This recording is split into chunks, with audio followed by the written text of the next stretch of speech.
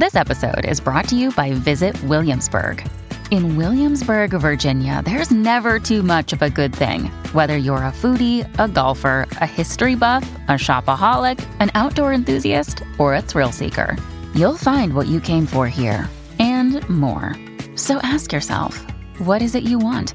Discover Williamsburg and plan your trip at visitwilliamsburg.com. Dr. Andrew Selepak, a social media professor in the Department of Media Production, Management, and Technology at the University of Florida, and he researches media psychology and pop culture.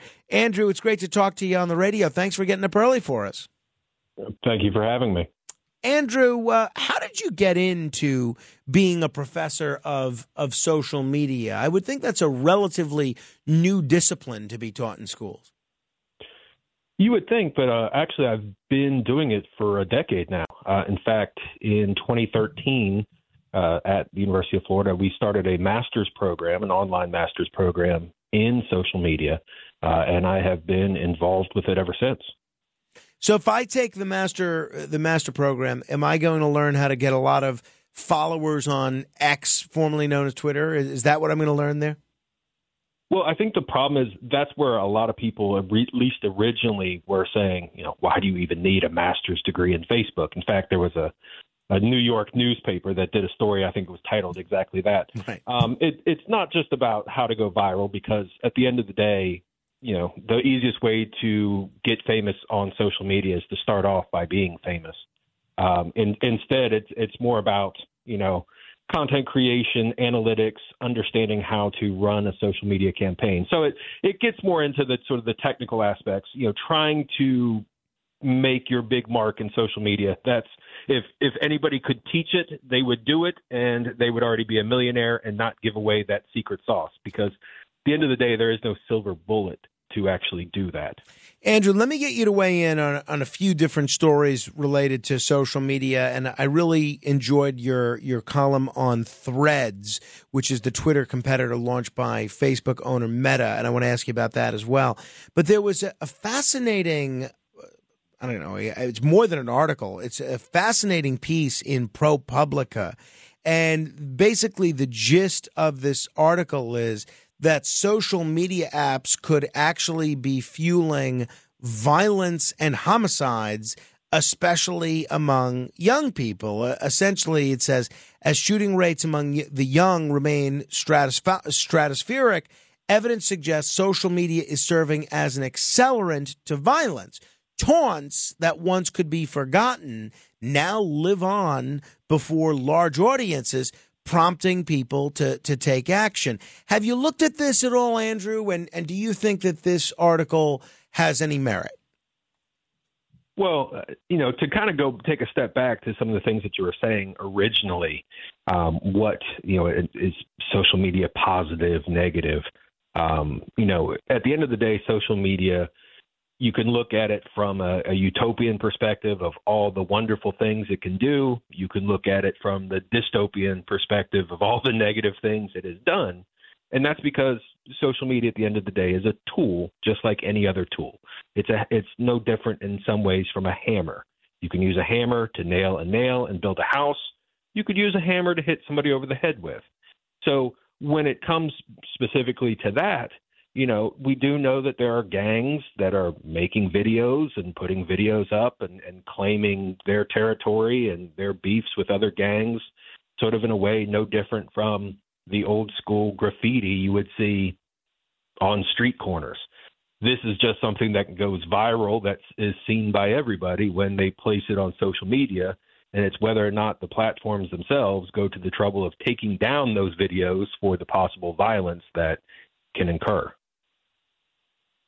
One of the things that we're hearing more and more about is the attempts by some states and even an initiative to do this on a federal level to limit the use of social media sites by young people, maybe requiring some sort of a parental consent model, maybe banning it altogether for people of a certain age. What's your view on the idea of legally requiring parental consent for children to use social media? I think it's a very classic example of you build a 10-foot fence, someone will make an 11-foot ladder. You know, kids are going to get on social media. Everyone's been out to a restaurant and seen how cell phones are the new babysitter, where parents hand over their cell phones so their kid can watch YouTube. Kids are on social media because YouTube is one of the biggest social media platforms. Kids are on social media from a very early age. So trying to say, well, my child can be on YouTube, they can watch TikTok, but they can't have an Instagram account. The detrimental effects still exist. So, you know, kids are still going to get their hands on it regardless of any laws that are passed. So your view is that these parental consent laws are ineffective or unnecessary or both? Will it have some minor positive effects? Sure. Is it going to, again, be a silver bullet that solves everything? No. A lot of times, you know, what we're talking about, I mean, if we're being honest, we're being realistic, especially on a federal level. You know, we're talking about politicians who are in their 60s, 70s, 80s, 90s. Right. Not exactly sure to the extent they understand social media, the impact it can have and why it has that impact. What they're essentially doing is putting a Band-Aid on a gunshot wound by saying, well, we're going to pass a law that parents will have to allow their 13-year-old to have an Instagram account. Well, they're still going to be on social media. They're still impacted by social media, even if they don't have an account. So it's really not going to be something that's going to solve it all. And part of that's because at the bottom line is it's not really an attempt to regulate social media and the impact that social media can have, which is really the big part of the equation. Well, that is interesting. And, you know, since you mentioned that, I'm prompted to ask, I'm sure we have a lot of parents and grandparents listening right now who might be a little concerned that maybe their children are a little too into social media, especially with TikTok, which I've heard more than one person say is totally addictive, irrespective of what your interests happen to be.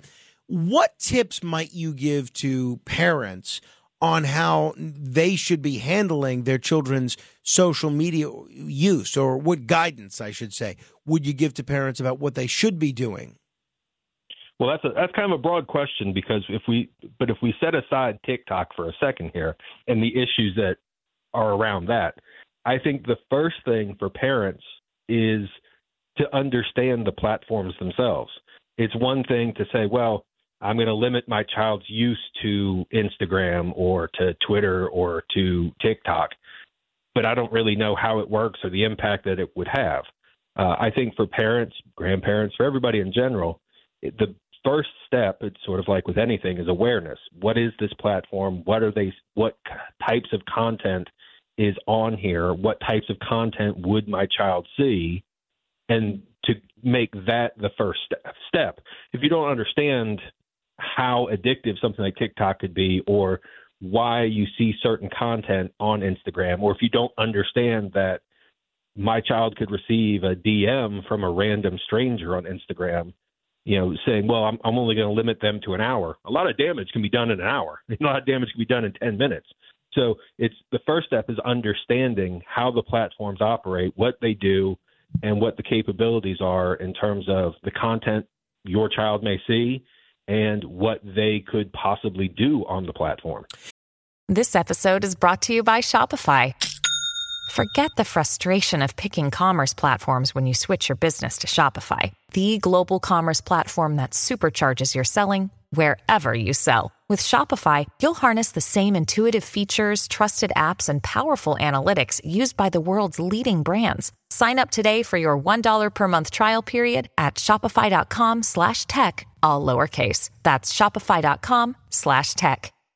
Handling legal matters is stressful. So, let the law offices of Frank Bruno Jr. provide you with the insightful counsel you deserve. The law offices of Frank Bruno Jr. has successfully handled thousands of cases for 25 plus years. They focus on elder law and estate planning, but are equipped to navigate you through all stages of family law and divorce to real estate law and probate. The law offices of Frank Bruno. Call 718-418-5000 or visit them at frankbrunolaw.com. That's frankbrunolaw.com. Frank Bruno.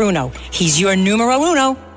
You know, it's funny. I came across an article. So someone sent this to me. It was from the early 1930s about parents at the time complaining about all the junk that was on the radio that children were listening to on the radio. And essentially, I'm paraphrasing here, but parents were afraid that these dopey radio shows were turning children's brains into mush.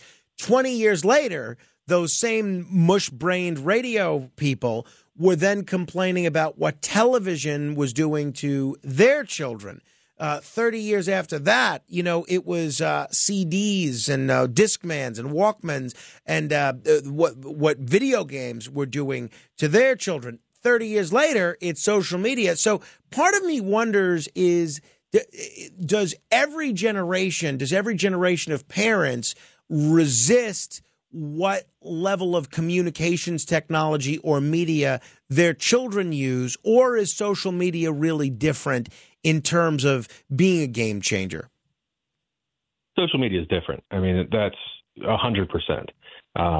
You know, yes, you can go back. Well, the way Elvis shakes his hips is going to lead to, you know, teenage pregnancies everywhere. That was an exaggerated understanding of what was going on. But what we're talking about with social media is, as opposed to radio, as opposed to television, or, you know, the music in the 1980s that was causing young people to worship the devil and you know, that whole spiel that went on. Social media is not something that people passively consume because they're content creators. They're putting content out there. They're not passively consuming it because there's an algorithm that feeds them certain content. They're not passively consuming content that's passing through an editor and a business that has an ethical board that's worried about their bottom line. They're consuming content from anybody in the world, the over 4 billion people who are creating content on social media. So it's so vastly different from all forms of traditional media that it really needs to be viewed as something different and therefore not comparable to the things in the past. Sure. Makes sense. Makes sense. All right. You had a fascinating column in The Hill about Threads. Initially, it looked like Threads was going to be able to do what no other social media platform, in spite of many attempts, had been trying to do, which is maybe knock Twitter off its perch. It's no secret that Twitter has had its fair share of difficulties lately. What is Threads, before we get into whether or not it took off? What exactly is it? I mean, Threads is in some ways, its basic core, just a micro-blogging social media platform. You know, its focus is on text-based. You can do pictures and videos, but it's a micro-blogging platform, and it was really a rip-off of Twitter, but, you know, in the same way that Parler or Truth Social or Blue Sky or Mastodon, like so many other micro-blogging platforms in the past, has also been a copycat rip-off of Twitter. And why did it take off so quickly? Is it just because there was already such a built-in user base with Instagram, or was there more to it? Well, part of it was easy. It was easy to just move over. You already have an Instagram account. There's 2 billion people on Instagram. You know, you could just quickly port over to using Threads. The other part of it was there's been a lot of people who've been upset with Elon Musk and how Twitter, now X, has changed, and they don't like some of the decisions that he's made. They don't like him. They don't like these alternative voices that are now being seen on the platform, now that executives at the company aren't throttling down certain views, certain topics. and that it's become more of a public sphere, and they don't like being exposed to these different views and have been wanting a alternative to what Twitter is now or what X is now. So there was a lot of kind of rejoicing at first. I was on it the day it was available. And there was this rejoicing of this will take down Elon Musk and this will take down Twitter. And Elon Musk just lost $44 billion. And in the moment when it first released was very much kind of a beta version. It had very bare bones capabilities. And I kind of saw right from the beginning of, yeah, a lot of people are going to use this at first, but just like so many other next big things in social media platforms, it was going to die. So do you think Threads is dying? Well, that's what the numbers are playing out to show. I mean, it had a big, huge news story. 100 million people have already downloaded it in the first week. And then of that 100 million, 70 million are still using it. Well, 50 million are still using it. Well, 40 million are still using it. Well, 20 million are still using it. And while that number is, still huge compared to, again, Parler, True Social, Blue Sky, Mastodon, to see your user base dwindle, so rapidly that, as fast as it grew, it's dwindling just as quickly. And, talking anecdotally to a number of people, they might go on it every couple days or so at this point, but they've either gone back to Twitter or are just not using a microblogging platform anymore. The movement, the rebranding of Twitter to X, do you think that was effective? Do you think that's going to work? We still have to see what X will be. We know that Elon loves the letter X. There's a Tesla X. He named one of his kids X. His original company that eventually became PayPal was called X. He has an infatuation with that one particular letter in the alphabet. What X will be in terms of, an all-everything app, similar to some of the apps that currently exist in China that aren't really used here in the United States, I don't know if it will ever become that. And part of it is kind of what we saw with Threads, that people get accustomed to what they're accustomed to. And, Threads being an app where you would transfer money, where you would order an Uber, order dinner from, some delivery service, where you would do your shopping. I don't think that's something that people here are really clamoring for, and it's something that they really want, at least right now.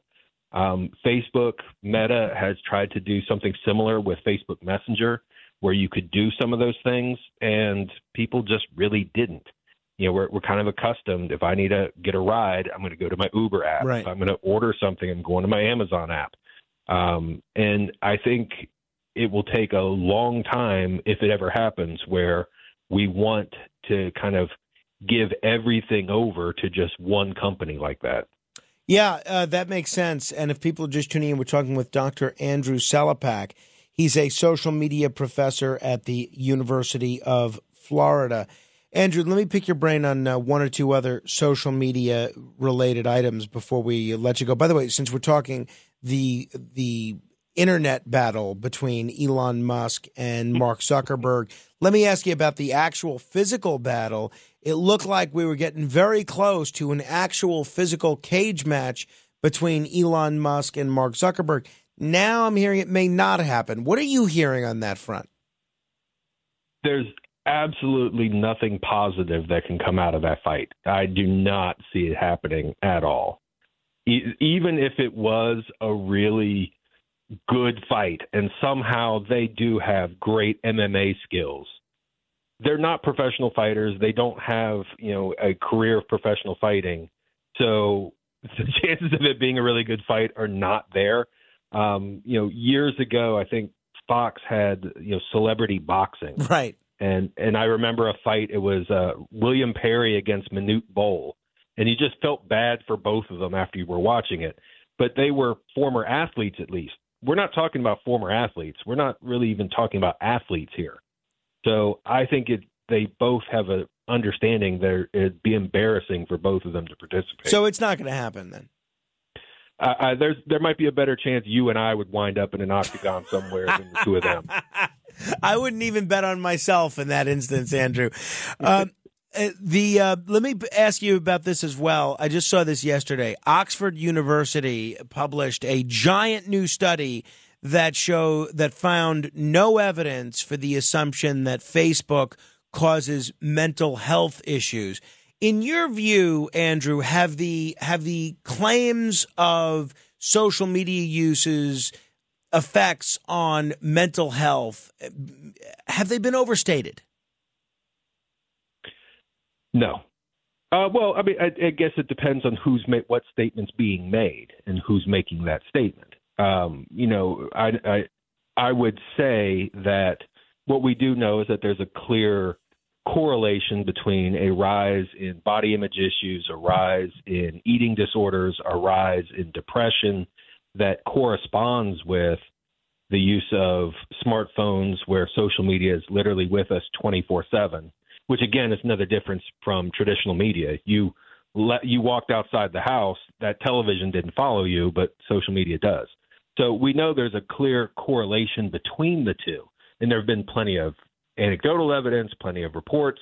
And, even when Frances Haugen, the Facebook whistleblower, testified before Congress, she discussed how Facebook was aware of how their platforms were negatively impacting, especially young people. So it's as true as we can really say affirmatively, but if we go back to the basic idea that science is never settled and we continue to test, we can't say 100% definitively, but I think we could say we have a pretty good belief that it does.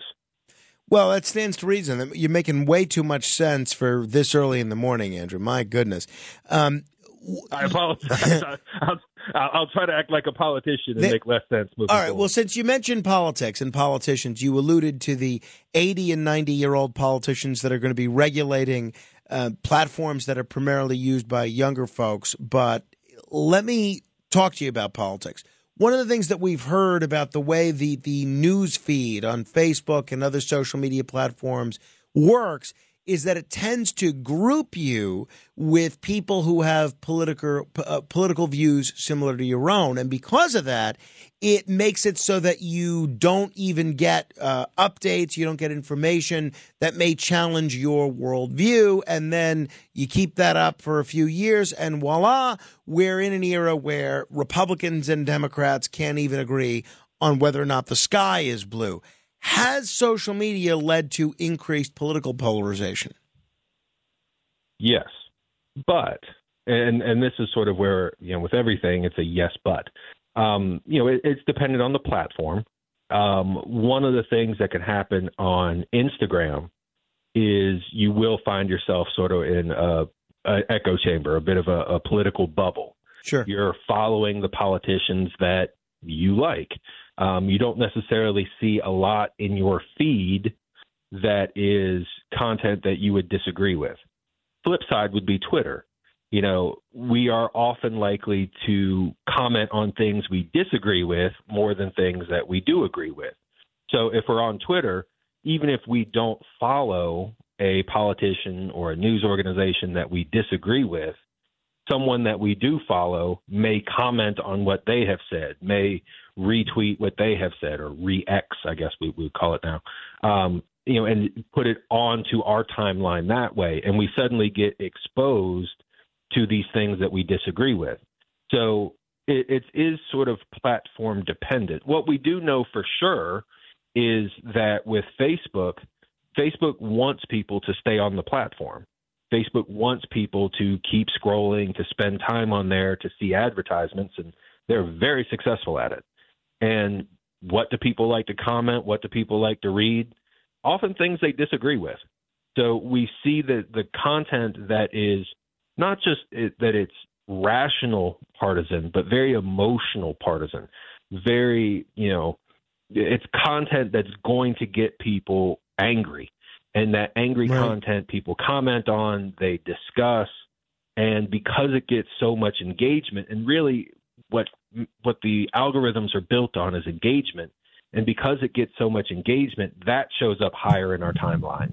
because if it's a lot of people are commenting on it, the algorithm assumes you will as well. So it's going to show you that instead of some very objective, neutral, rational point. Andrew, I'm going to have to end it there. A fascinating conversation. I hope we can call upon you again in the future.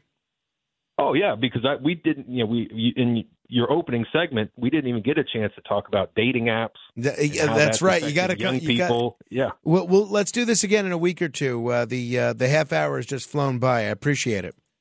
I appreciate it, too. Thank you very much. Andrew Selepak. You can check out his website, aselepak.com. That's ASELEPAK.com. He is a social media professor in the Department of Media Production at the University of Florida. As you could tell, he spends a lot of time thinking about this stuff and exploring it, writing about it, and everything. So he's a go-to guy on all things social media.